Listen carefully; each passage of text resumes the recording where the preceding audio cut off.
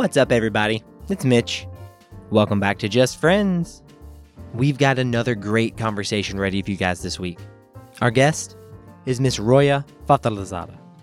I had to practice that name. Guys, we got another teacher conversation this week. They're some of my favorites. Roya and I met when we were teaching together at Dawes High School. We were both kind of newbies at the same time, and we faced lots of the same adversity. And I think, when two people go through adversity together, there's just a bond that's built. And I feel that with Roya. She's a great person. She's really fun to talk to. I enjoy her point of view. And it was great to get to catch up with her. I hadn't seen her in a little while when we had this conversation, so it was nice to get to catch up. We took a little bit of time to talk shop, which was really fun. I always enjoyed talking about teaching and pedagogy with Roya. She's very well informed about that. And, it's just good to know that there are people like her and people like Hans, who was on the show, who are in the classroom, who are really dedicated to teaching our young people, because we need those people in this world. They're invaluable. Guys, I hate to delay your listening of our conversation with Miss Roya, but I have to take this quick opportunity to ask you guys, if you're listening on iTunes, please rate and review the show. If you say something really entertaining, I might even reach out to you and ask you if I can put that review on the website with a picture and everything. And speaking of the website, be sure to check it out, justfriendspod.com. If you're listening and you think somebody might enjoy hearing our conversation with Ms. Roya, you can just share that website URL with them, justfriendspod.com. I'm sure there's some people out there who would love to hear our conversation with Roya, and I think probably all of you can agree with them. So let's go ahead and get to it. I am excited and privileged to present to you my conversation with our friend, Miss Roya Fatalizada. Close. Am I wrong? You're wrong. What is it? Fatalizada. Fatalizada. Say it again. Fatalizada. Fatalizada. Am I saying it right? Yeah. And actually, your first name's not Roya, right? It's not. But I don't want to talk about that. Okay, then we won't even mention it. Yeah. All you guys out there who are listening, fuck you. You don't get to know what Roya's actual first name is. Some people know, but I know. just call me Roya. Okay, that's fine. So we met teaching at Dawes High School. We did. You started like halfway through the same year that I started, Okay. which had to have been crazy, crazy challenging. But because you weren't at most of like the new teacher stuff in the first semester and all that junk, I didn't really get to meet you and know you very much. But we were in the same academy, so we hung out. Yes, and we had lunch together every day, Yeah. which I definitely look forward to. Definitely brought me back down to earth Yeah. after the craziness. Oh, yeah, there's of each craziness. day. Absolutely. Yeah, But I never learned, were you born and raised in Louisville? I was. Yes. Born and raised here. Parents are from Iran. They immigrated here. Well, actually, my dad immigrated here right before the Iranian Revolution in like 78 and went to Alabama A&M and HBCU, which is kind of funny because he's not black. And he experienced a lot of racism. And while he was in college, the Iranian Revolution was happening and he was kind of seeing his home country kind of go through that change, a very serious change through the media. And eventually he went back, met my mom, came here, and here I am. So how old was he when he came here?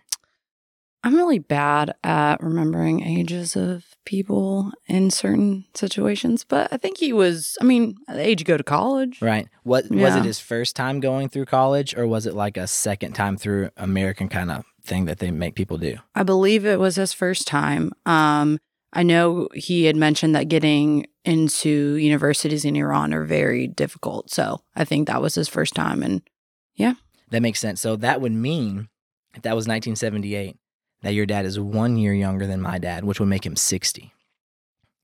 Does that sound right? no, No. my dad's 67. Your dad is 67? Yeah, he's old. Okay. So he was a little bit older when he came here to go to college then, I guess. And what did he study while he was there? He studied engineering. Oh, that's cool. Yeah, civil engineering. Did he go to U of L? He didn't. He went to JCC. Oh, he went to JCC. Yes. Okay, cool. I have a lot of friends who got their engineering degrees at U of L. So I would have nerded out a little bit on like my speed school knowledge there if I would have had the chance. So then he went back and he met your mother and she was living in Iran. Yes. Okay. And so I imagine she had spent her entire life there up to that point. Yep. Mhm. That's cool. Yeah, she was, I believe, entering high school when the revolution was happening. Oh, my goodness. Yeah. I couldn't imagine still, even though she's told me so many times. Yeah. And have you been back to Iran in your lifetime and seen like kind of like post-revolution Iran? Yeah, that's all I've ever seen. I know, yeah. So, yeah, I've been every other year since I was born up until maybe 2015. I haven't been back since 2015 just because college and, new job and all of that. But Probably ain't cheap to get there in the first place. It is not cheap, no. It's a journey. But it's definitely changed from what I remember and what I've seen, but it's a different world. Yeah, well, I've seen like pre-Iranian revolution pictures, and I mean, it looks like California in the 70s. Right. Much. I mean, the pictures I've seen were taken at like Tehran University and like big cities and stuff like that, but it just looked like the 70s in like a beautiful climate kind of place. Right. So what has your experience been when you've gone back to Iran in your lifetime? Because obviously I've never even been close. Yeah. I think growing up as a teenager and as a child, I just hated it. I just felt like I had no freedom and I felt like I couldn't do anything. Like everything there is like 10 years backwards, like 10 years ago. So technology wasn't very up to date. Like I just didn't like it. I didn't feel like I had a lot to do. And I usually go for a month. So it'd be like, all right, we got to see your grandma. Then we got to see your grandpa, your aunts, your uncles, all your cousins, second cousins, third cousins, yada, yada, yada. And I just never got to enjoy it. So the last time I had went, I ended up going like, because I was a little older and I just saw the palaces and I saw, the beaches and the nature and interacted more with people. And I was like, this is a beautiful place. I feel oppressed, but, because it's the law to have to cover yourself when you go there. So it's a beautiful country. It's just unfortunate the way it's ran. Yeah, that can be said, I think, about a lot of countries. Yeah, no, for sure. So I imagine what you were doing then, where you and your family were living in the U.S., you were going to school. Where did you go to elementary school? Great House. I don't know what that is. It's a traditional school. I went through the traditional program. Great House, Barrett, Male. Okay, I'm familiar with Barrett Middle School, and I'm familiar with Male High School. I have a buddy who went to Male, but I think he would probably be too old for you to know him. Maybe. His name was Adam Braun. No. Oh, well. He tried. Great House. I've never even heard of it. I know there are a million elementary schools in Louisville, though. Just about, yeah. So did you feel different than your peers because you were going to Iran for a month every summer? Yeah, I definitely, it's funny because I remember when I was a kid coming back from Iran one summer and like, I was mixing my languages. So I'm not like 100% fluent, but I can speak Farsi, hold a conversation. And when I would come back when I was probably like 8 or 9 years old, I would be talking to my friends and then like start speaking Farsi and they'd be like, what the hell did you just say? And I'm like, oh my gosh, like I didn't realize I just did that. So, I mean, definitely different experiences growing up. I think I was like probably one of the only Middle Eastern girls through my whole whole schooling experience, like K through 12. So that was interesting because I never really related to anyone on that level. But yeah. And what did you guys have multiple languages being spoken at home? Yes. That's so cool. That seems like it would be such a privilege to have. It was definitely a privilege. I'm very thankful for it. It's kind of funny because like my friends come over, we'll be mixing. Like my dad can speak Turkish and my mom and dad can speak Turkish and Farsi. And so they'd like mix English, Turkish and Farsi all in like one conversation. And it was just like normal for me. That's how I grew up. That's cool. I had a conversation a couple of weeks ago with Kelsey and she talked about an experience that she had in Africa. Oh, yeah. And then I hear those stories and I'm like, fuck y'all. I barely got out of the South End until I was like 22. Hey, there's still time. Well, yeah, and since then I've been hungry for those types of experience because they are super transformative and they really inform your character. 100%. And how you're able to empathize with other people. Mm-hmm. So you went to Great House, then Barrett. What was your middle school experience like? Was it rough? God, isn't it all rough? Well, it is all rough, but I feel like middle school in particular. Well, that's what I guess I was meaning. Like all of middle school experiences are rough. Like, God, you're just awkward and going through a lot of changes. And if you're not bullying people, you're getting bullied. I was doing both. Oh my gosh. How does that work? I was being bullied by some individuals and then they made me feel shame. And so I wanted to try to take that shame out on other people. So I would find people who seemed vulnerable to me and I would lash out at them. It's exactly what bullying is. It's that's how it goes. Hurting people. Mm-hmm. But yeah, middle school, I had a butt cut. I looked like an owl. I had glasses and I was chubby. Oh. Describe middle school Roya to everybody. Oh God, middle school Roya tried to wear makeup, but did not know how to wear makeup. Probably only wore like bottom eyeliner. So I think being emo was like popular or like a fad back then. Okay, so what year was this? Oh gosh, like 2007. Okay, that's the year I graduated high school. To put Oh this in my gosh. perspective. I know I'm a youngin', but yeah, no, like I had a MySpace, like Me too. Still one of my best friends to this day, Morgan Jessie. Shout out Morgan Jessie. Shout out Morgan Jessie. Met her there.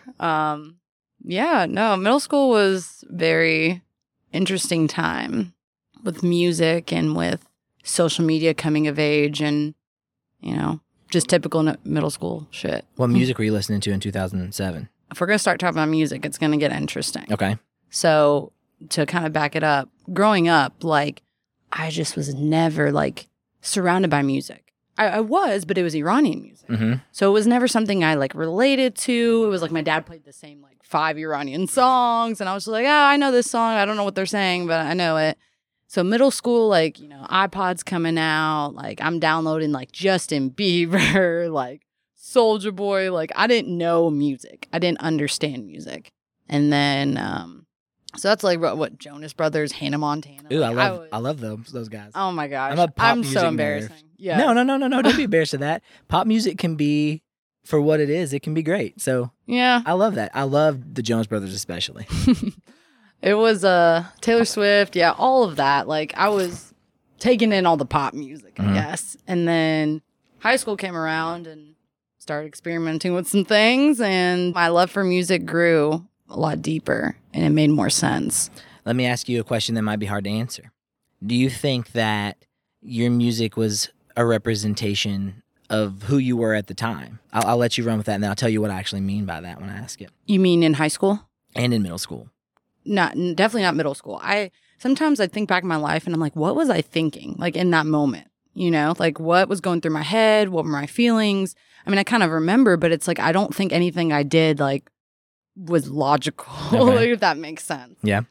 But I mean, for me, music, and I think going into high school when I started developing that love for music, like, yes, lyrics definitely, resonated with me, but it was more of like the feeling it gave me.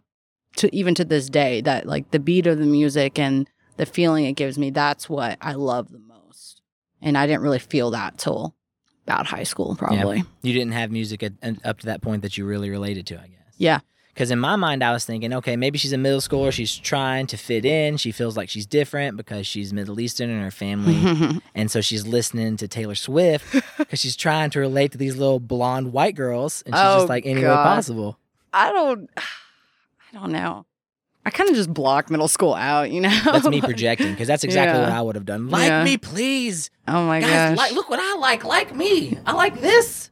That's exactly what I would have been doing. So I'm definitely projecting there, probably. Oh, I mean, you're not too far off. I mean, like, I feel like it was definitely like the divide of like, oh, those are the cool kids, and like, I'm just a weird kid, and that's just kind of how you feel. I mean, honestly, for a long time. That's how everybody feels, it turns out. Yeah. Which is, I think, important for us all to realize. We all kind of feel inside like awkward kids. Yeah. And it never goes away. I do think it gets better.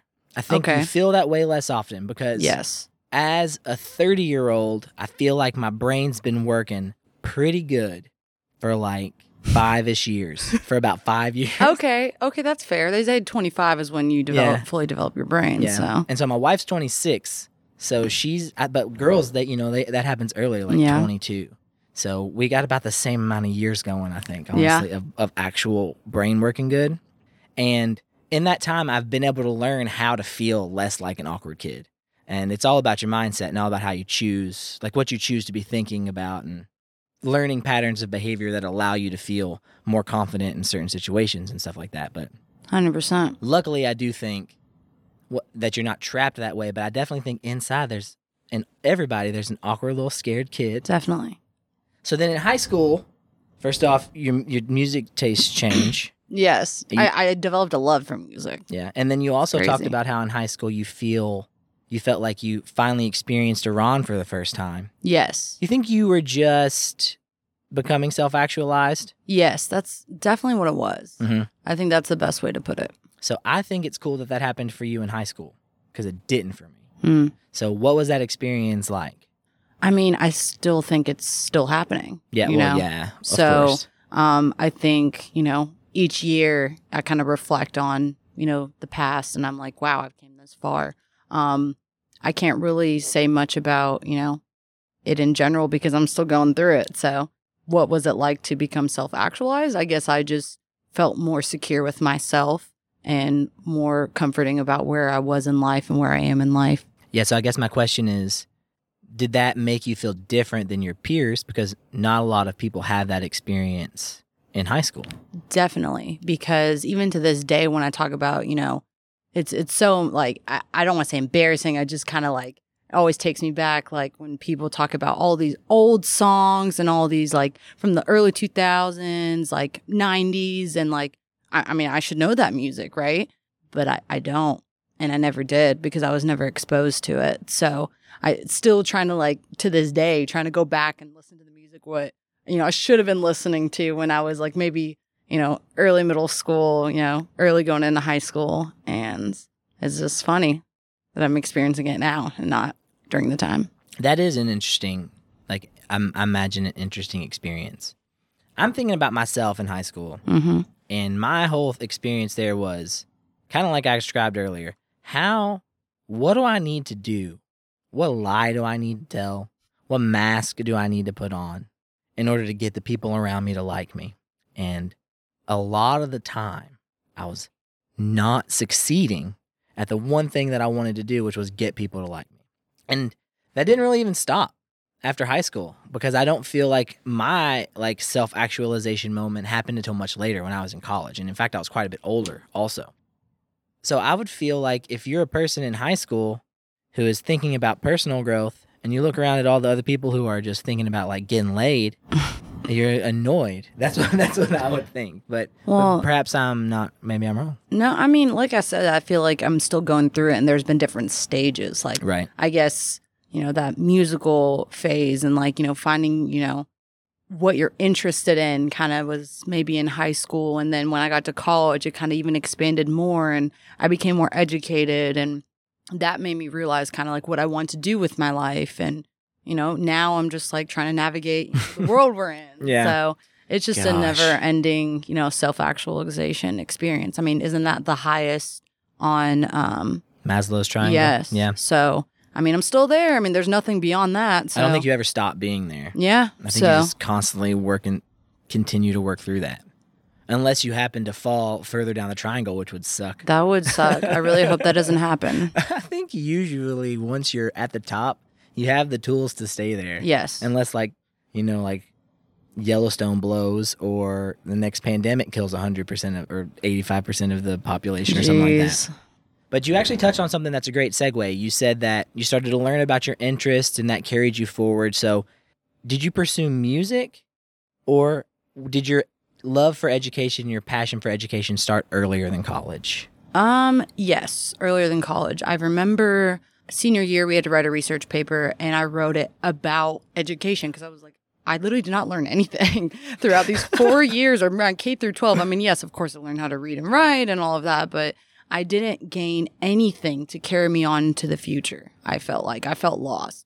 And my research paper was like, well, I mean, all these people's parents grew up in the United States and they're able to pass down this knowledge from their experience growing up in this country. Whereas like when I would ask my parents, like, how do I apply for scholarships? How do I apply to college? They're like, we don't know because they didn't ever really have to go through that, I can relate to that because my parents grew up in the U.S., but they really only knew how to teach me to accomplish what they had already accomplished in their lives. And neither of my parents went to college. So like right around the same time that high school ended and college started was about the same time that my like roadmap ended. So I can kind of relate to having to forge your own path. Yeah.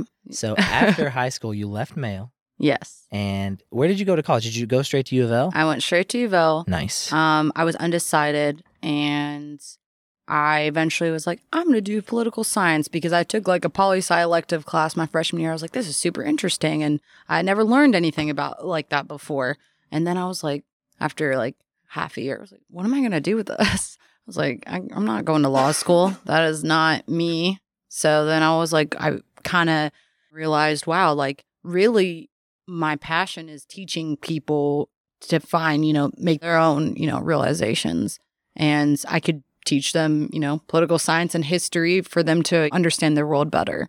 But it was all a reflection of my own experience that led me to choose education. Because you wish that you'd had somebody in your life like yourself who could give you those answers. Yes. That I relate to that 100%. Yeah.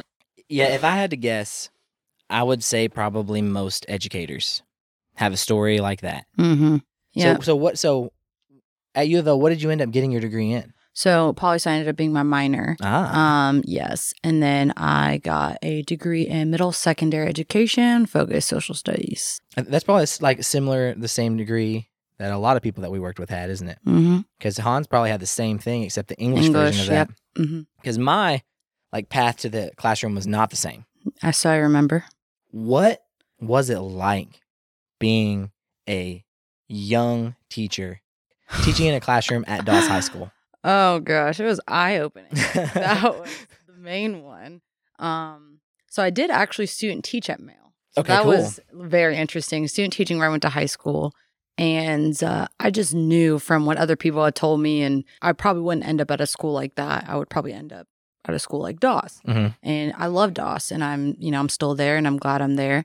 It was just very eye-opening to the experiences of, to what I never saw growing up. And it's made me love education more and value it more, and made me realize how messed up of a system we do have. So if anything, teaching at Doss has made me confirm, this is what I should be doing. That's awesome. Yeah. I relate to that in the sense that my experience at Doss really helped me empathize with people who were not as privileged as me. And I definitely could see myself going back to public ed someday when I felt like I had more to give. But I mean, how old are you? Honestly, are you 24? Yeah. When I was 24, if you would have put me in a room with those kids, I would have screamed at them.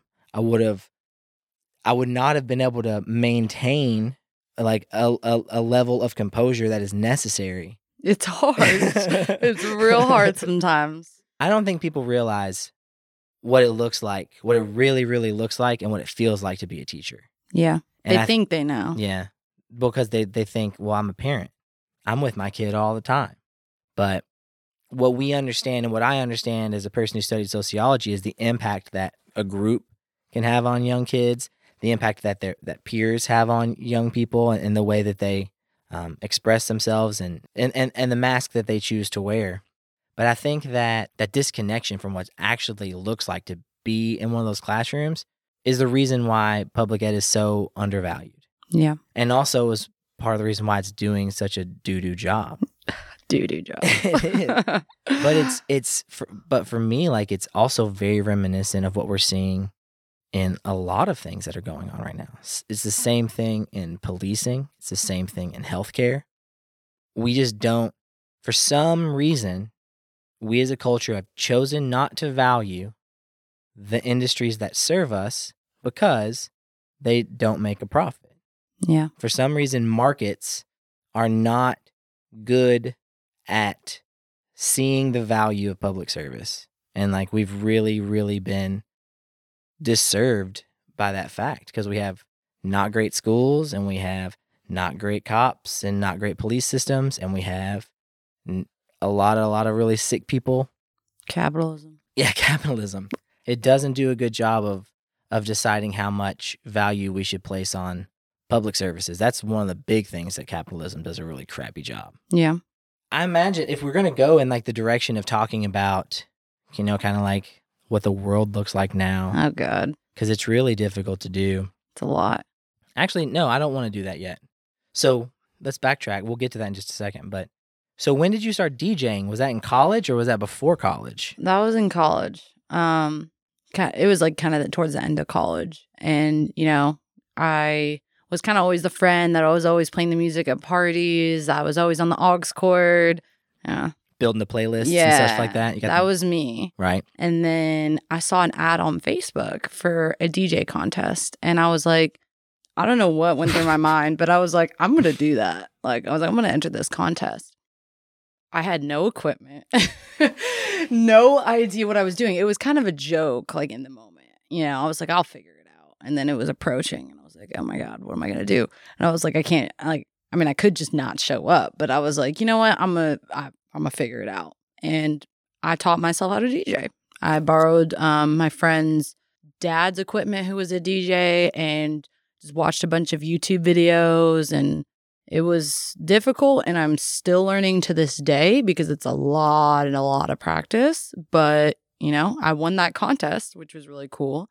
But it was funny because I know it wasn't based on talent. It was based on, you know, crowd response. And I was the only female DJ there, and I brought a bunch of my friends. So, hey, you know, I'll take it. So you hacked the system. I hacked the system. Nope, no shame in that game. No, I mean, that's life. Yeah. So some of the DJs were, I think, pretty upset. But, you know, if it wasn't for that experience, I wouldn't have continued to, you know, do it. Maybe. I don't know. I mean. So what did you think? Did you think you were going to be able to, like, do it on your phone when you were going into it? Honestly, when I signed up, I was like, I'm just going to plug in my phone and just, you know, knock the socks out of everybody. But no, that's not. As the date was approaching, I was like, oh crap, like I gotta actually DJ. Mm-hmm. I've got some buddies who've done like wedding DJing and stuff like that. I heard that's the worst. I can see why it would be the worst. Good money though. But I'll say they were good at it. They had personalities. Okay. And they would do proms and stuff like that also. Yeah. And so I kind of know, and also just with my experience with audio engineering, I know what goes into like a standard DJ setup, and it's a lot of stuff. Mm-hmm. It's multiple different types of software, multiple different types of hardware, lots of cables. You're very ambitious. It was an extremely ambitious thing. What did it feel like? What did it feel like to win? Like, were you, I mean, because I'm sure you weren't expecting to win, right? I was not expecting to win. It was more of just something to put myself out there. And honestly, like, I just don't know what was going through my head. Like, I was just kind of like, I'm just going to do this. I don't know. I guess I was bored. And, you know, I'm so thankful that I put myself out there. And that experience in itself just made me realize you really can do anything you set your mind to. You just got to be determined, and obviously you have to have the resources and, you know, be in the position to be able to do something like that. But, you know, I was very grateful and thankful that I was and that I did, because I'm who I am now. That's an awesome perspective to have, because you kind of nailed it on the head. Like, a lot of things had to come together for you to have that accomplishment. But yes. It's rad that you were able to pull that off. Yeah. And I saw that reflected in the way that you taught also. Yeah. Specifically in the sense that you were always at work. Oh my all the time. I know. And so I was like, she's really like diving in and like and really investing in this head on. Literally the janitors would be like, you're still here. And I'm like, yes. I mean, I just put my all into anything I really care about. And, you know, I think I'm, you know, over the years, I'm trying to learn when to, you know, walk away and step away. But that's who I am. That's what I do. That's awesome.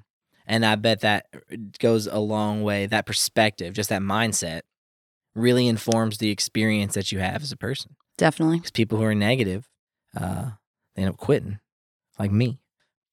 So when you become passionate about teaching, as one does, one of the things you learn very early on is that you're never going to not have the opportunity to not be a student either. You're going to be going to school for like pretty much the rest of your life. Yeah, that's me. So you finished with your secondary education degree from U of L. And then I imagine you immediately started pursuing a graduate degree? Yeah. So my first year teaching, my first semester, I took full-time graduate courses. And that was so hard. But, you know, I did it. And I'll be graduating in December. Nice. What's your degree in? Teacher leadership with a focus in instructional technology. Fancy, right? That's kind of like what Hans's is, except his is teacher leadership with a focus on inclusion and diversity. Yes. And I was thinking about going that route. I'm really glad I did the instructional technology. Like, look at where we are right now. It was so ironic and crazy. That makes perfect sense to be the direction you would want to go. You know? Yeah. Because I think this like non-traditional learning that we hear, or non-traditional instruction that we hear about, I was saying it before because it just makes sense to me, but it seems like the direction that we're going to end up going in. It has to be. Yeah. Has to be. Because, see, this is what I think. When I think about the future of education, I see two trajectories.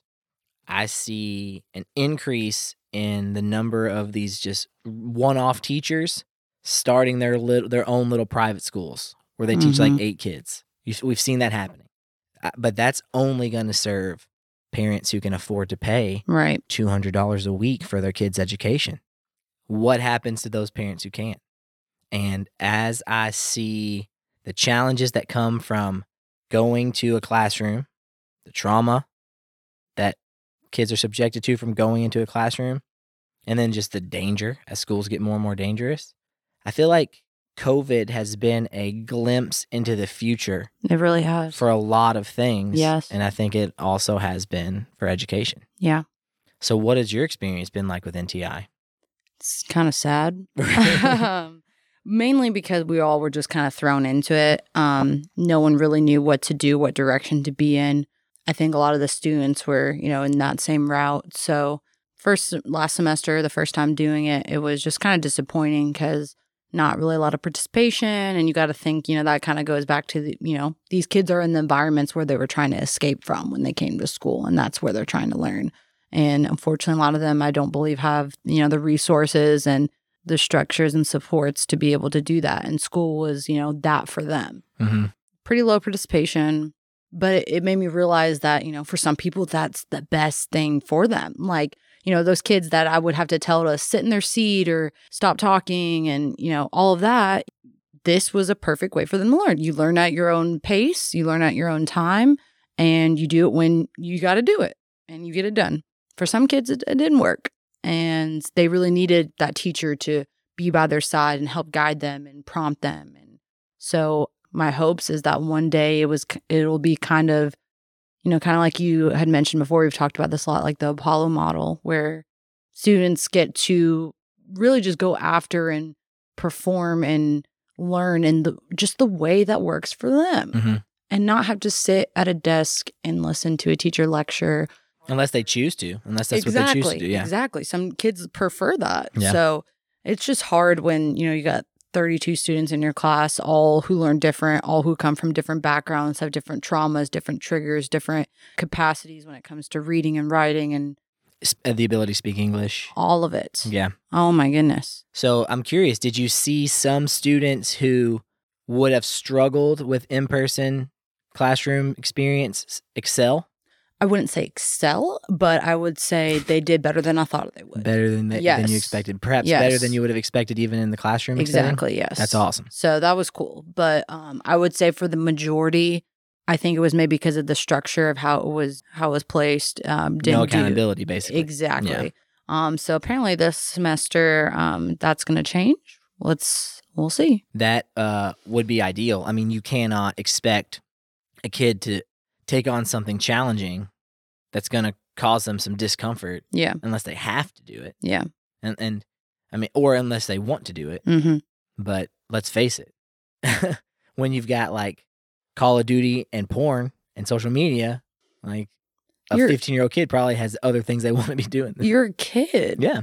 I mean, I could think of all the things I wanted to do when I was a kid. And if I had that freedom to be able to, make my own choices, my friends are like, no, you're going to school.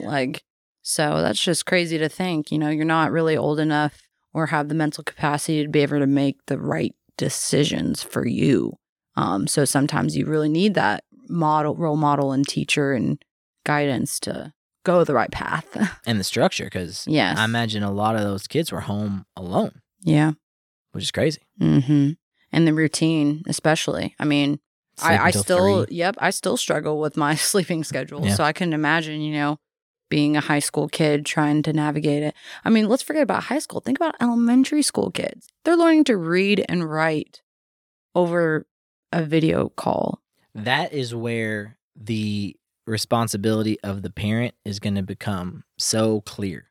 Because as teachers, we already realize that, like, if you're not a parent who's actively encouraging your child to value education and helping them and investing in them, your child's going to struggle probably, or at least not going to reach their ultimate potential. We see that now, but a lot of people take that perspective of teachers are supposed to teach our kids. I don't have time to teach our kids. Mm-hmm. And I can understand that perspective. Shit's rough. Stuff's hard out there, Yeah. especially during COVID. But I think in those younger grades, like, that is going to become very clear, like, the impact of family and, like, the ownership that parents take in their kids' education. But then at the same time, I totally understand that there are people who just would love to do that. But Yeah. they're like, when? Like, when you want me to do that, man? It's so challenging. So what has your experience in COVID been like? Like, how have you dealt with it personally? It's been tough. Yeah, it's tough, isn't it? I'm a huge extrovert. So, being confined to my home is not something I like to do anyway. So it's been tough. I've been trying to develop new routines and, try to get into new things. But I think, I've seen a lot of it on social media. And like, there's so much pressure, I feel like, to also be like, okay, well, when this is over, like, you need to have a new skill or develop a new, like, business. And it's because, there's all this time. And for some people, unfortunately, there might not be, and they might, not have that. And I've had a lot of time. And I think a lot of it has been self-reflection, more self-actualization, more growth. But yeah, I mean, I've been in school, so that has occupied my time. But it's been a lot of loneliness. Yeah. A lot of just thinking. Yeah. And that, it's taken a toll on my mental health for sure. And you've had a lot. You're lucky that you had a purpose, a goal, trying to, work on your degree. Yeah. But the worst part about it, I think, is having all that extra time to think. And then what do you have to think about? Yeah. You have to think about COVID's running rampant. We have, like, demonstrations taking place, some of which are creating a less than stable environment that some might even describe as being unsafe. So you got to worry about that. And then, I mean, let's not talk politics, but goodness gracious. I mean, honestly, it all kind of comes down to that. Even when you go back to education and why everything is the way it is, I mean, it all comes down to politics. Yeah. And I would always question, like, why are schools so bad? Why are they teaching these kids these useless skills and information that they'll never use in their life? All goes down to politics. And that's unfortunate. And when I think about you as a teacher, I think about a progressive style of teaching, because I know you had the privilege of working with a really awesome, like, mentor teacher also. Yes. Has that kind of continued in NTI? Are you still trying to do things that are, like, out of the box, or, like, is it just so much harder to do because people aren't there? It's definitely very much harder to do. But I'm still, striving for that and still hoping. But unfortunately, my mindset, even though I, about to have a master's degree in instructional technology, my mindset always goes back to in the classroom, because I'm such a hands-on, like, extroverted person. I love to see people and be around people. So kind of doing it through a screen is hard. I'm kind of excited for where we're going. I think I mentioned this before, but, I'm a U.S. history teacher. So we have kind of reorganized the way we're teaching, and we're teaching instead of chronologically through themes. So themes in history, themes in, like, just life. So last semester, before COVID, we did democracy last year. We taught the theme of democracy, and it took a good 4 or 5 months to get through that theme, because we talked about it through African Americans and women and LGBTQ plus, Native Americans, and a lot of minority groups, and how they fought for, freedom, fairness, and equality. And then we see the climate that we're in right now. And it's just so, like, full circle of, wow, like, this is why we should be teaching it this way. It's so relevant. And we still taught history. It just wasn't the normal way you taught it. So I'm excited for all the ideas that have been kind of brewing these past few months. And I think we're going to maybe start out teaching the first theme of mental health. So that'll be awesome. Yeah. Because that's going to be super relevant. Super relevant. Because coming out of COVID, I mean, I imagine, dude, there was a ton of depressed kids anyway. Exactly. There's going to be so many more kids who've just been cooped up. it's hard not to get discouraged. I guess you do just have to stay focused on moving forward. But I can definitely understand why it would be super hard to teach through a screen, because so much of teaching, they pound this into you when you're in education school. It's all about building relationships. And humans in general, we do better in groups. We do better when we're interacting with each other. Like, I've talked to a lot of introverts who are still saying, but man, I miss people so much. So just the trauma that these kids are experiencing. I mean, I don't have kids, but a lot of my friends have kids, like young kids. And that's a really interesting, like, how is not having any young kids to socialize with for the first, like, year and a half of your life? Or maybe from, like, 4 to 5.5. Like prime time. Like, yeah. Like, what's that going to do to this generation of young people? I mean, I feel like we're just going to feel the effects for the majority of our lives of this time. Yeah, it's weird, crazy. Isn't it? Yeah, we're living in a time that will be taught. What are the history books going to say about this time? And, like, obviously, like, you look back. I listened to this podcast called Revisionist History by Malcolm Gladwell. And love him. Yeah, he's awesome.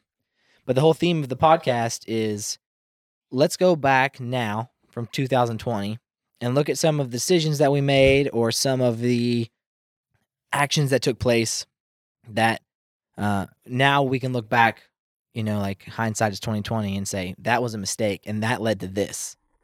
I wonder often what is going to be the world that we see post-COVID, and also how are we going to respond to the outcries of people who are being oppressed and who are demanding that we address the injustices that have been taking place pretty much since the beginning of the founding of this country. Yeah. What is that? As a person who's quite a bit younger than me, what does it look like to you? Like, well, what do you think will actually happen? See, that's a tough one. Yeah. I don't think I can answer that because, no one knows. But if we took it a step backwards and say what needs to happen? Yeah.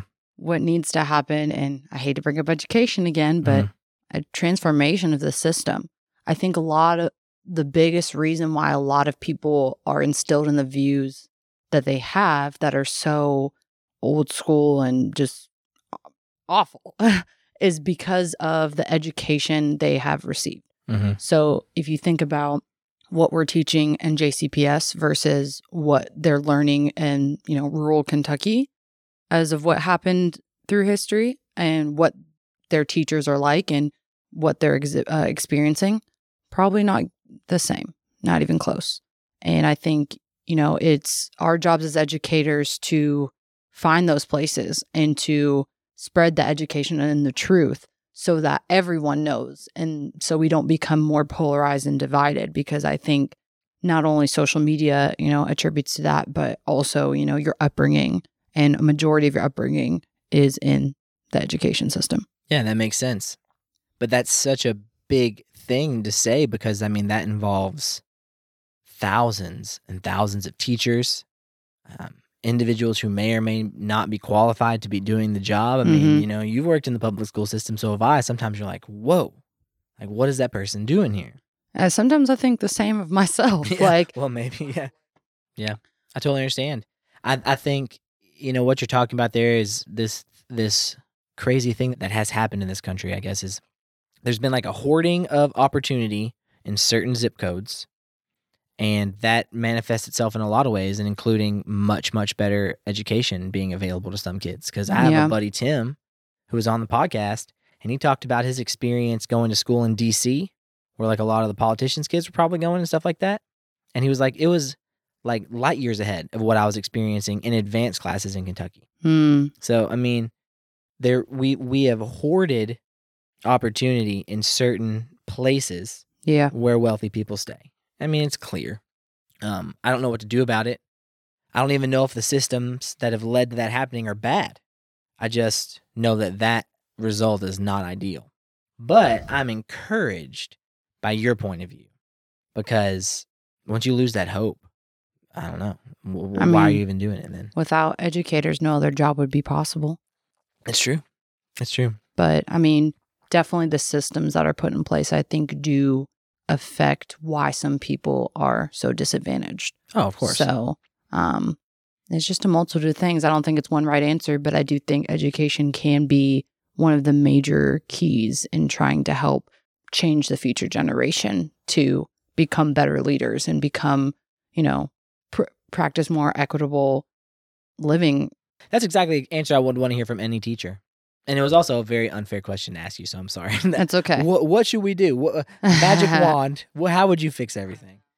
I'm definitely not qualified to make that call, so it's unfair of me to ask it of you. Hey guys, we'll get back to Just Friends in just a second, but first, I want to take this quick opportunity to talk to you guys about our friend, the handsome and talented Mr. Seth Jones. Seth is a local artist. The first thing of his that I saw was his comic strip, Ragamuffins, which I immediately loved. And then a few years later, I had the privilege of going to one of his art shows at Old 502 Winery for his Angels and Souls series. Massive angels. I wish I could describe them to you, but honestly, you should just check out his Facebook page or his Instagram page. Seth A. Jones on Instagram, all lowercase, and then his Facebook is actually a little tough. It's capital S period, space, capital A period, space, Jones. And you'll also get to check out his newest fine art series, Animalia. Now, when I first saw the orangutan piece, I was blown away by it. And then the elephant piece. Crazy. And right now, Seth has a Kickstarter going. So if what you see on his Instagram page and on his Facebook page speaks to you, you can actually purchase some of these pieces of art. One of you guys out there listening definitely needs a painting for like your hallway or like maybe your master bedroom. Maybe you got like a cabin and like you just really need a big picture of a bison on the side of a log, just like hanging somewhere in this cabin. I'm telling you guys, check out the Kickstarter. There's something on there that you need. Capital S period space, capital A period space, Jones on Facebook, and Seth A. Jones, all lowercase, on Instagram. Check that stuff out. If you're already there, you definitely should be able to see links directly to the Kickstarter, so look around. There's an awesome giraffe print on there that I'm about to buy like right now because I think there's only one left. It's beautiful, it's affordable, and you can support an awesome dude and a contributing member to the Just Friends community. So make sure you check out his Facebook page, make sure you check out that Instagram page, and show the boy some love. All right, guys, that's that. Let's get back to the show.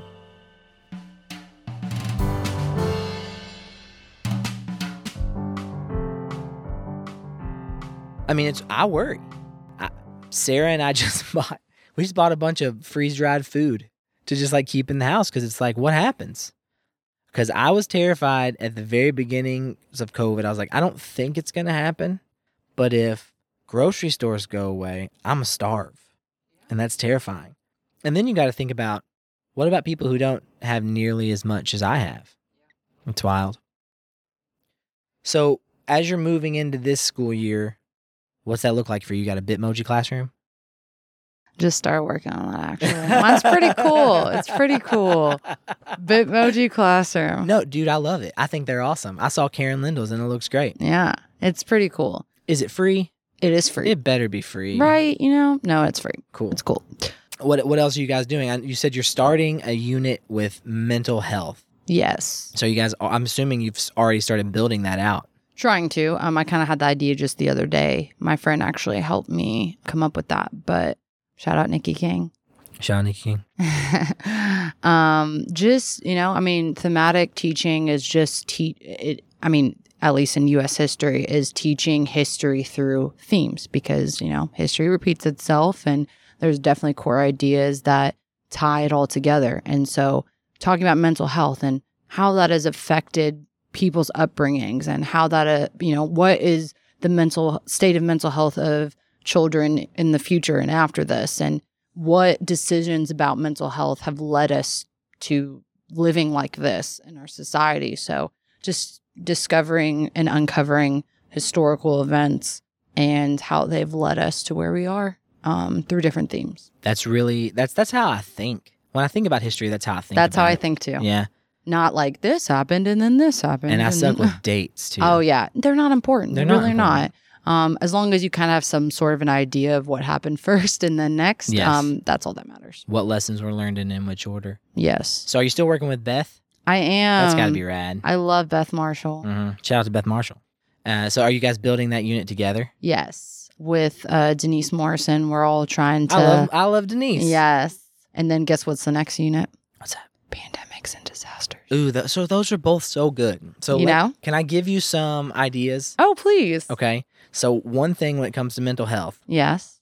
how has the mental health of our leadership, both now and in the past, impacted the decisions they make and inform the policies that they further in their time as leaders? Yeah. So, for that's example, deep. Hitler, Yeah. that motherfucker was on all kinds of drugs.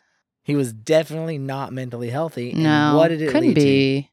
But I mean, you could also talk about like Winston Churchill. Yeah. Like the juxtaposition of that. Don't think he was a super healthy person either. I mean, honestly, especially with a lot of our leaders throughout history being white men and kind of the idea of what, who they should be and how they should act. I mean, that can't be healthy for anybody. I don't think a person who can think I should be in charge of everything is a fully stable person. Can't be. I don't think you can be, because I think you have to be able to look at yourself and realize I probably shouldn't be in charge of everything.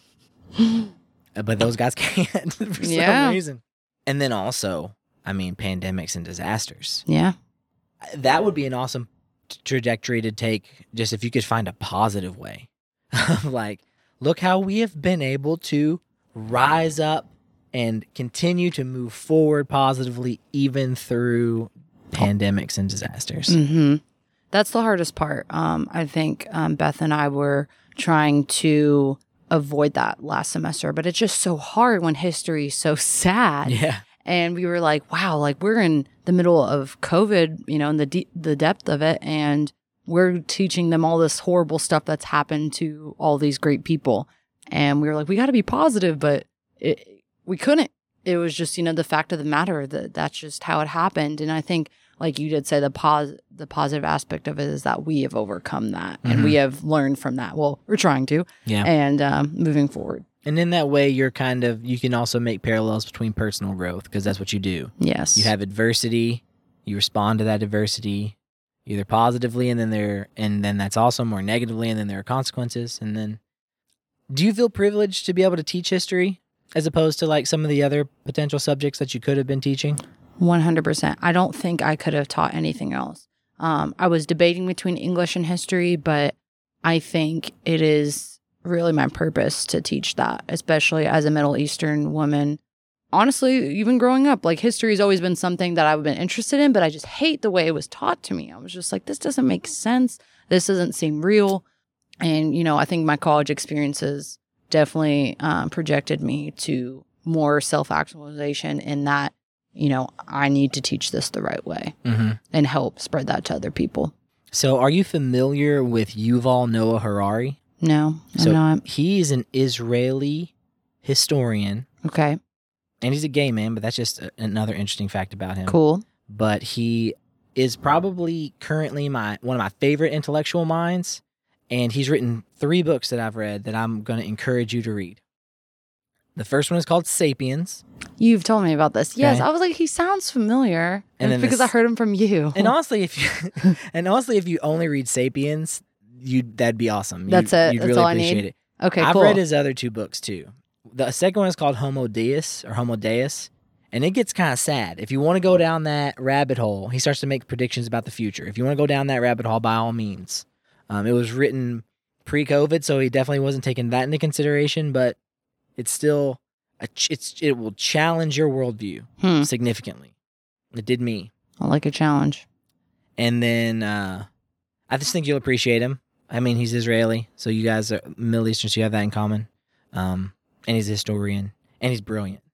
But I think you would appreciate those books. And anybody out there who's listening, y'all should read Sapiens. I think it would enlighten a lot of you. If you can get through it, because it's fucking dense, too. Oh, God. You know how smart people talk? Yeah. They use big-ass words.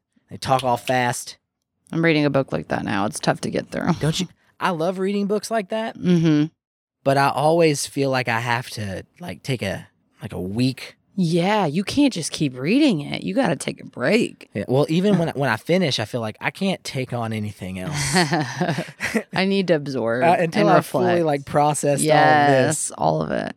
Especially reading his stuff, like I felt like my worldview changed so much, and through like the way That's so that cool. it is cool. That's why you read those types of books, because they like you're saying, they're challenging. Yeah. I mean, I don't know if it's fun. I don't know if you're really enjoying the process. Yeah, it's tough, but at the end of the day, you just want to become more enlightened and aware and understanding. I mean, I think that's something everyone needs, any quality anyone needs to possess, is wanting to become more informed. Absolutely. So what are you reading right now? Man, I've been trying to get through it for the whole time I've been we've been in quarantine, but it's called The Death and Life of the American School System by Diane Ravitch, I think. It's just so heavy with information and text, but kind of takes you through the history of, how did our education system become the way it is now? And it's because of policies set by politicians. So, are you actually reading it? Yeah. You're actually reading it? I'm reading it, but I have to take breaks because it's just so full of statistics and information, and it's just a lot. It's not a breeze. Yeah. I don't know if my brain has changed. I haven't tried to actually read a book in years. So what does that mean? It means I consume almost all of the media that I consume with my ears. So you listen to books? I listen to books. Okay, yeah. okay. Yeah, okay. But also, I listen to podcasts. I don't even watch TV really anymore. I have found that I'm busy and I need my eyes and also my hands. Yeah. And so, like, podcasts are nice for that. Yeah. And I'm sure audiobooks are too. Audiobooks are the best. And then when I'm in the middle of tasks that don't require my brain, like cutting the grass, where literally all I'm doing is like walking in a line and then turning around and walking the other way, I can really like try to digest those more difficult concepts, or not. Yeah. The other day I felt so stupid. I shared a podcast with my father-in-law without even listening to it, and it was by this physicist whom I like to listen to. And often he'll have these really profound conversations with people, but usually he's not talking shop. And so there was an interesting podcast that came out where he was going to talk about physics. And I know my father-in-law is interested in physics, so I shared that podcast with him before I listened to it. Oh, God, what was it about? And then I went back and listened to it, and I was like, I don't know what the fuck he's even saying. He's just using all these terms and all these physics words, talking about like preons and like fermions. And I listened to the first 7 minutes. I was like, I'm a monkey. And my brain don't work good. And this guy's something different than me completely. And I just wasted probably like 45 minutes of my father-in-law's time by sending this down. We've come really far from like talking about DJing, but I think we got to the place we are now by talking about how you won a DJing contest. Yeah. Did you take that focus that allowed you to win that contest in the first place and just like keep running with it? Exactly. It's exactly what I did. I ran with it. And I'm glad I did. It has opened my eyes to a lot of different things. Just to briefly talk about my experiences since then, I had DJed at a lot of places where I was just taken advantage of because I'm a woman, meaning they wouldn't really respect me and pay me what I was deserved. Wow. Don't be brief. Go into detail. You want me to? Yeah. I don't know if I'm trying to call people out. You don't have to do that. You can Yes. tell a specific story, but maybe not call anybody out. Okay. So I was DJing at this well-known bar that's actually not open anymore in St. Matthews. And I thought it was going to be a great opportunity for me. I liked going out there. And I guess I was kind of blindsided by the opportunity that I didn't realize, I guess, what that place stood for and what they valued. And I love rap and hip hop music. That's kind of what got me into music in general, just the sound and the feeling that it gave me. And that's majority of what I would play. And a lot of people aren't really used to someone who looks like me playing music like that. And I would play that music, it was, I think, one of my first gigs. And a lot of people were like really vibing with it. They really liked it. And then I had one of the workers come up to me and be like, hey, the owner's here. He doesn't like that music. And I'm like, okay, I'll switch it up, I guess. So I switched it up. This was my first time DJing there. And then I had people, patrons of the bar come up to me and be like, yo, why'd you switch the music? Like, we really liked what you were playing. I was like, you can go ask the owner. He's right over there. And then went and asked him, and he was saying, I don't know what you're talking about. So just mixed signals, mixed vibes. The manager ended up telling me he didn't respect me. I DJed there for a while, and he said he didn't respect me, didn't have to respect me. I wasn't really getting paid, I think, what I should have gotten paid. But it was, honestly, I was just starting out DJ, so it wasn't really about the money for me. It was about the happiness it would bring me and growing from my experiences. And unfortunately, that was a really hard time for me because and that wasn't the only experience. Things like that happened on multiple occasions where I was getting stiffed and I was, and I was just not, respected and valued for who I was. And, like I said, I've been doing this for like 3 years now, maybe 2.5, 3 years. And I mean, I'm still new, I'm still learning, and I don't make it a priority because my priority is my education and like continuing school and teaching. And, DJing is kind of like a hobby on the side, but it's definitely opened up how, discriminated women are, even though I knew that before from my other experiences, but just DJing, like usually when you think of DJ, you think of a male, usually. So being a woman in that space definitely was intimidating at times, but I've learned a lot and experienced a lot, and unfortunately wasn't treated very well. Yeah, that is unfortunate. So you think that like the treatment that you experienced from, I guess, people who were hiring you to DJ was informed by the fact that you're a woman and they were treating you badly because you're a female? Yes, but I think I was also selected and hired because I was a female, because I was different, and that would bring, I guess, the attention of other people. Right. But unfortunately, that was, used against me in the end. That is a huge bummer. Yeah. But I think, like in all things, you use that as a learning opportunity. 100%. And what did that lead to? Well, I ended up seeking out this organization that I had heard about called Spencer's Union of Louisville, and it's a DJ collective of femme DJs. So they have been so helpful in my journey of becoming a DJ. They stand for social justice issues and women and femme empowerment. So I'm very thankful for that organization that I'm still a part of, and I hope it continues to grow. That's a phenomenal name.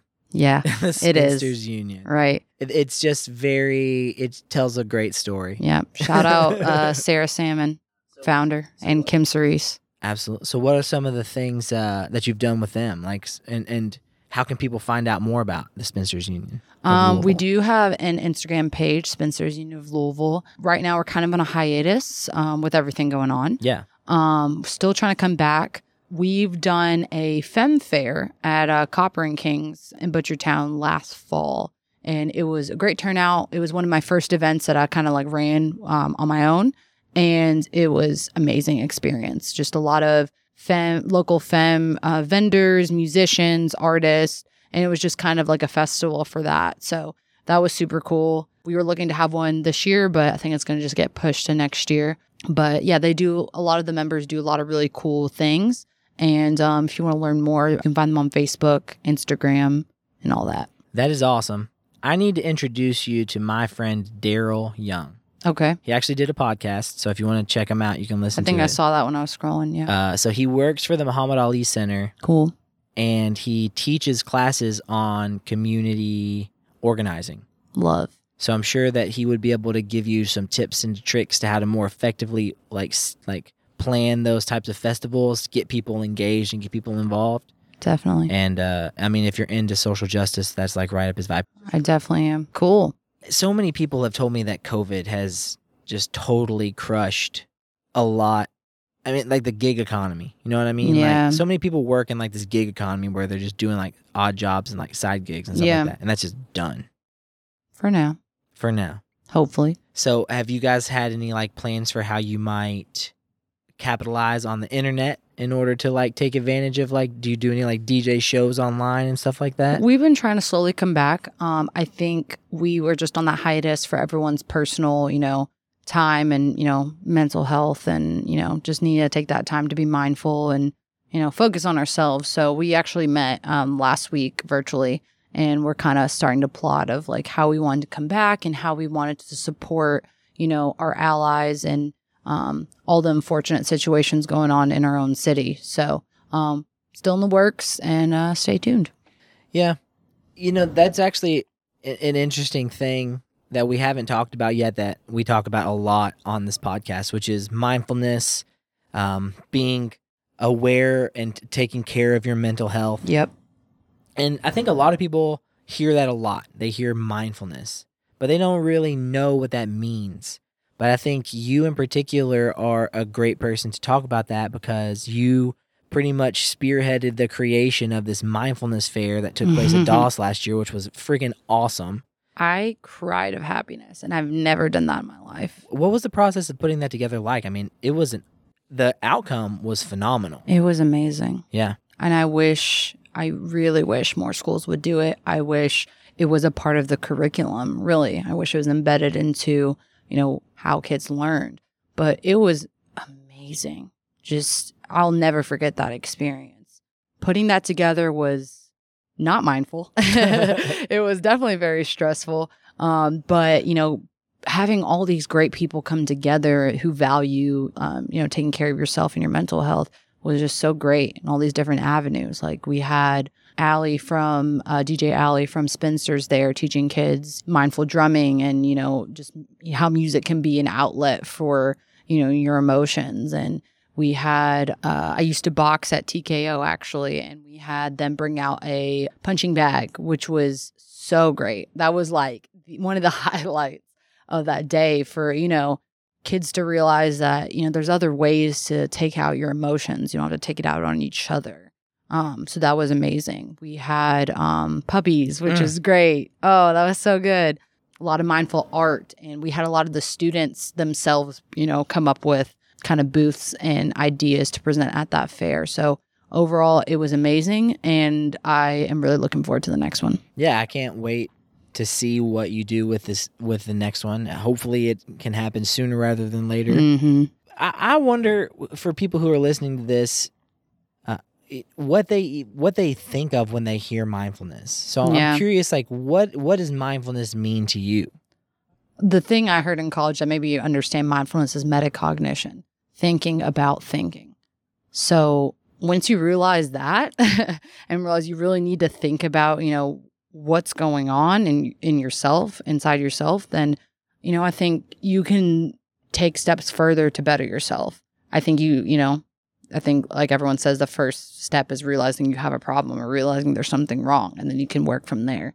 But I think it's just so important to express your emotions and express yourself and talk to people about your emotions. And I hate that society has taught us that we have to hold that all in. That description of mindfulness is almost a perfect way of saying what my interpretation of mindfulness is. What's that? Which is like thinking about thinking, being aware, noticing that you're being distracted. That's the thing. Like you said, you have to admit that you have a problem. Yeah. The problem that you're admitting to when you admit that you're not being mindful is that you're admitting that you've allowed yourself to become distracted. Yeah. What's the best possible thing you could be thinking about right now to either change your experience or change your mood?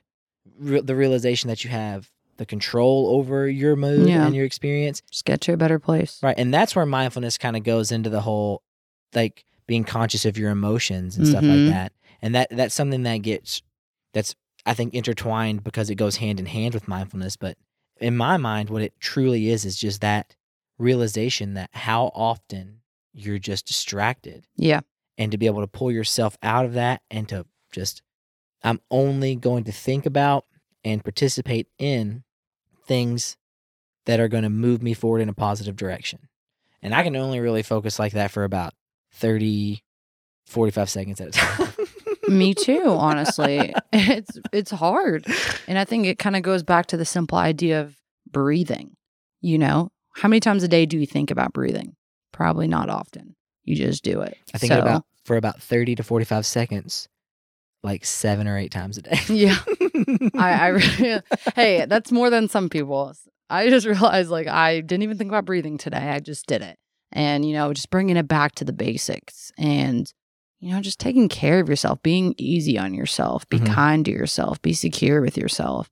I think all of that goes hand in hand. And I think we get distracted by all these outside forces and, social media. And I keep bringing that up because it always seems to be around, and pandemics and society and societal expectations and norms that, you really, really got to focus on yourself, no matter how scary that can be sometimes, because I know it can be scary. I've been there, wanting to delve deep into your emotions and what's causing you to act certain ways and why you're reacting and doing the things that you're doing. But you just need to surround yourself with good people and try to make good decisions to get you there.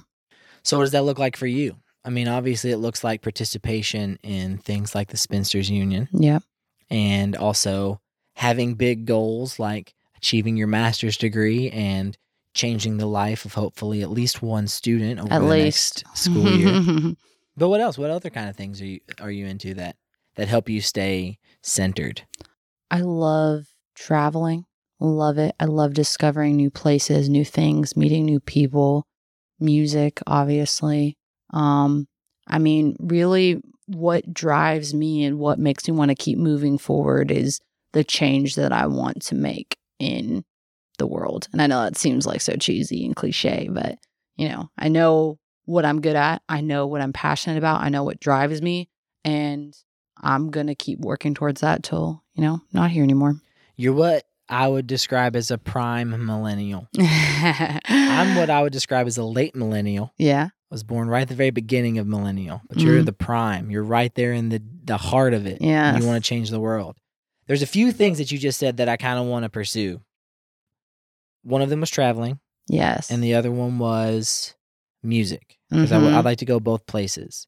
Because I'll start with traveling. Okay. The cool thing about traveling is not only is it something that allows you to be more mindful, because you get more out of it if you are. If you're paying attention to the experience that you're having, you get so much out of traveling. But I also do think it's easier to do when you're in this novel place that's really interesting and exciting to you to really be in the moment. But the great thing about traveling is it just expands your experiences. It allows you to be more empathetic. You meet people who before you just thought of as New Yorkers, but now you're like, actually, that's Tony. Oh, I love New York. I love New York City too. So I've got some friends who just moved back from there, and their experience there during COVID was very intense. I bet. They were locked down, like weren't allowed to leave their homes for like weeks. Oh my God. It's crazy.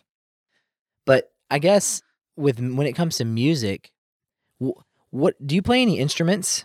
No, I think what kind of led me to have that musical ear is, growing up playing piano. But I stopped in like 6th grade. I hated being forced. I was forced to play. My parents were like, "You're going to piano lessons." And I'd be like, "No." And like practicing all the time. I think it would have became more natural if it was something I went out and pursued, rather than my parents being like, "You're going to learn to play piano." Do you think of DJing like playing an instrument? I think it is. It seems like it would be. Yeah, definitely have to have a sense of, being on beat and tempo. So I look at it as more, I feel like I'm such a creative person. I think look at it more as like creating art. And I know it's another cliche thing to say, but, I love playing music mixing stuff that no one would even think about putting together. And blending from one, because you have software that allows you to like change the pitch slowly so that it sounds good, so you can like make the keys match. You can do a nice seamless chord transition, and you can change the tempo to align the BPM so it's like nice and smooth. Yeah. Not as easy as you think. Oh, no, I don't think it's easy at all. It doesn't work with everything you think it does. That's what I thought at first. I'm like, I'm going to mix these 2 songs. And it's like, that's not going to work. Yeah. I think that's why you feel so passionate about it. That's why you get something out of it. Because creativity, being able to create and curate it's so important. And I think it has so much to do with education And I worry. Here we go again. Yeah, I know. I can't help it. I can't help it. I'm right there with you though. But we have so many kids. Like they ask about, or they tell us about project-based learning. We're constantly supposed to be asking kids to make projects.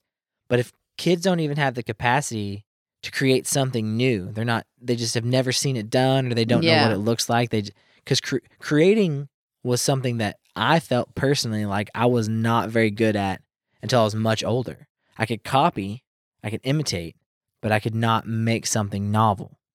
That was something I thought a ton about when I was a teacher, because I was like, some kids can just do it.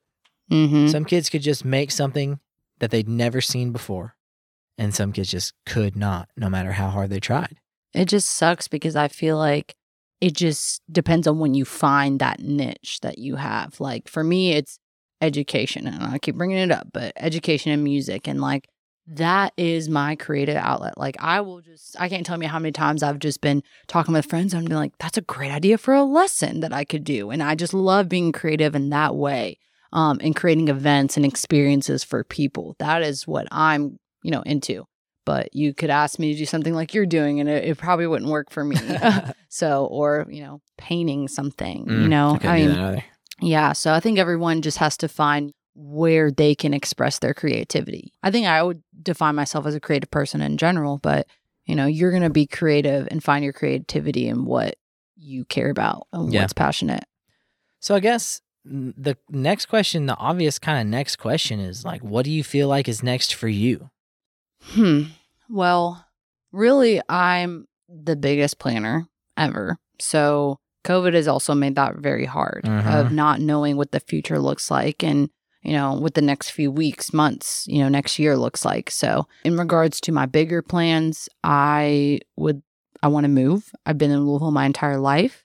I love to travel. So going to all these other places and just being like, wow, it's so great here. Like, I want to be able to fully immerse myself in an area that is, I guess, more progressive, accepting of the way I think, and more opportunities and different people, just to put myself in that place. I'm planning on pursuing a PhD doctoral program, I believe in curriculum design. Not 100% sure yet, but I think that's where I'm more headed towards, because you can make a curriculum about anything. So being able to have those credentials, I think, will land me in a lot of great opportunities for what I want to do. And you've talked to me before about hip-hop pedagogy. Yes. Which is something that I'm familiar with, but most people listening probably are not familiar with it. So just describe that to them. It's kind of teaching students through youth culture and through hip-hop. So I have, and I wish I brought it with me, I like teaching through concept maps or mind maps. So I'm really passionate about that because I think it is a low stakes way for children and students to make connections. So if you start up with the idea of hip hop in the middle, okay, hip hop connects to music. Music connects to emotion. Emotion connects to reaction. Okay, let's go back to hip hop. What else can you connect that to? You can connect it to rappers. Then you can connect to their substance abuse. Then you can connect that to mental health. Then you can connect that to, the war on drugs. Like, it's just a never-ending connection of just everything you can think of that make sense. So I think hip-hop pedagogy is everything, because hip-hop is essentially pop. So I think teaching children by what they're familiar with and what they know and what they see, every day on social media is a way to relate to them. Because if it doesn't make sense to them, it doesn't, is not in their realm of understanding, like, they're going to shut down. They're not going to deem it valuable. So it's still something that is, still researched about. There's not a lot of information that I've come across that is more applicable. It's more of a theory. So I'm still looking more into that. That's an opportunity. Yes. If somebody else hasn't done it, that means you can go do it. Mm-hmm. When I think about hip hop pedagogy, I think about Killer Mike. I love him. And that Netflix documentary that he did. Yes, I love him. Which was crazy. It was just so radically true. Yes. So do you remember the name of that? I wish I could remember the name of it. Trigger Warning? Was it Trigger Warning? I think so. And he talked about teaching with porn. Yes, I saw that episode. Which was a pretty crazy thing to say. Crazy. But makes sense. I mean, goodness gracious, if I had $1 for how many times I felt like I was teaching about quadratics, but all the young boys who were staring at their phones were looking at like boobs. I mean, seriously, it was frustrating, but it's definitely true. And I think making dramatic and radical statements, and at least, if nothing else, just having dramatic and radical thoughts and allowing people to have those thoughts. Yep. It's really important. And I'm glad that there are people like yourself and like Killer Mike who are out there pursuing those things. I just got compared to Killer Mike. Good for you. I'm really happy about that. I love Killer Mike. I love the conversations that he's able to have. I love that he's progressive, but he'll go and talk to a conservative person and he'll be able to find a common ground. Yes. And so, you know, we could continue talking about this forever. We could. And I think, honestly, we need to encourage people to continue talking about all of these things that we've only really just touched on. Can go way deeper. We could. It definitely can go way deeper. And honestly, people who are capable of talking about those things have to. Mm-hmm. And so the fact that you're passionate about trying to create more people with those tools and those capabilities. More people? More, yeah. Well, by not necessarily make more people. Okay. But you're trying to help make more people. I don't want to create. Right. Not right now. Absolutely. Yeah. I'm just so grateful that we have people like you who are in the classroom, who have that mindset, who have that passion, have that focus. And I just would encourage everybody out there to just like seek out that personal growth and to continue to seek out that self-actualization. Definitely. Yeah. I think it comes to people at different times. And I think we're all, we're not on the same journey. Everyone's on their own journey. And they all experience things at different times. And you may think when is it going to happen to me? But it just does when you least expect it. I think all we as humans can do is do what's best for ourselves and those that we love around us. That's a great place to stop. I think it's wonderful. Roya, thank you so much for doing this. I'm sorry I mispronounced your last name. It's all good. And I would love to create an opportunity for us to have conversations like this again in the future. Maybe we can include other people. As you see, I have other mics. But until then, thank you so much. Thanks for having me. Absolutely. Bye. Goodbye.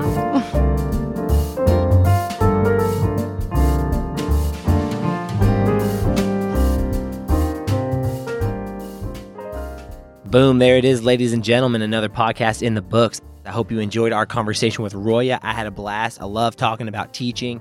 I'm passionate about educating young people. I think it's one of the most important things that we can do if we want to see our world improve, is to create more opportunities for young people to have success and to learn about themselves and grow. And I'm so grateful to have cool people like Roya in the classroom doing that hard work. Guys, if you know a teacher, reach out to them, show them some love. They're struggling right now deep in NTI. And with all the things going on in their lives and the lives of their students, I know they could use your support. As always, if you're listening on Apple iTunes or any place really that you can rate the show or comment or leave a review, please do that. That would be really cool. I would appreciate it so much. And like I said earlier, if you say something really interesting or really cool or clever or just particularly flattering about me, who knows? Maybe I'll reach out and ask you about putting that review and a picture of you on the website, guys. Who out there wants the honor? Tim, I know you listen to me, bro. Write me an awesome review. I'll put you on the website, your face, your beautiful, smiling face on the website. And if you're like, what website are you even talking about, Mitch? I haven't even seen a website. You need to head over to justfriendspod.com and check it out. You can listen to the most recent episodes of the show. You can listen to old episodes of the show. You can check out our awesome merchandise. You can learn more about how this came to be, this whole podcast thing even started. You can learn the name of the studio. It has a name. And you can also find links to the Patreon page, patreon.com/Mitch Makes Podcast, where you can become a patron of the show for as little as $5 a month. You can keep me making podcasts. It's my dream to do this for a living, but right now I would really like to just break even. That would be super cool. To just, not be spending money would be rad. And you can help make that dream come true. And full disclosure, guys, I just bought those webcams I've been promising you forever, so I just got to figure out how to make them work. And who knows, maybe we'll even have a video aspect soon. The growth is continuing, and it's because of those awesome people who love us and show their support through Patreon. So check it out, justfriendspod.com, or links straight to that page. You can become a patron, and I will love you forever. Guys, thank you so much for tuning in again this week. It was a blast to get to hang out. I hope you enjoyed our conversation with Roya. If you've got kids, I'm sure you're interested in how their teachers are feeling and what they're thinking. And Roya is a great representation of some of the awesome people we have in the classroom right now. Tune in next week for another great episode. Guys, we got a repeat. I'm not even going to tell you who it is, but I am in love with this conversation because I'm in love with the person whom I had it with. So hint, hint, they will be returning, our very first ever returning individual podcast. So look out for that next Sunday. It's going to be great. Until then, I hope you have a fantastic week. I love you all. Take care of yourselves. Bye.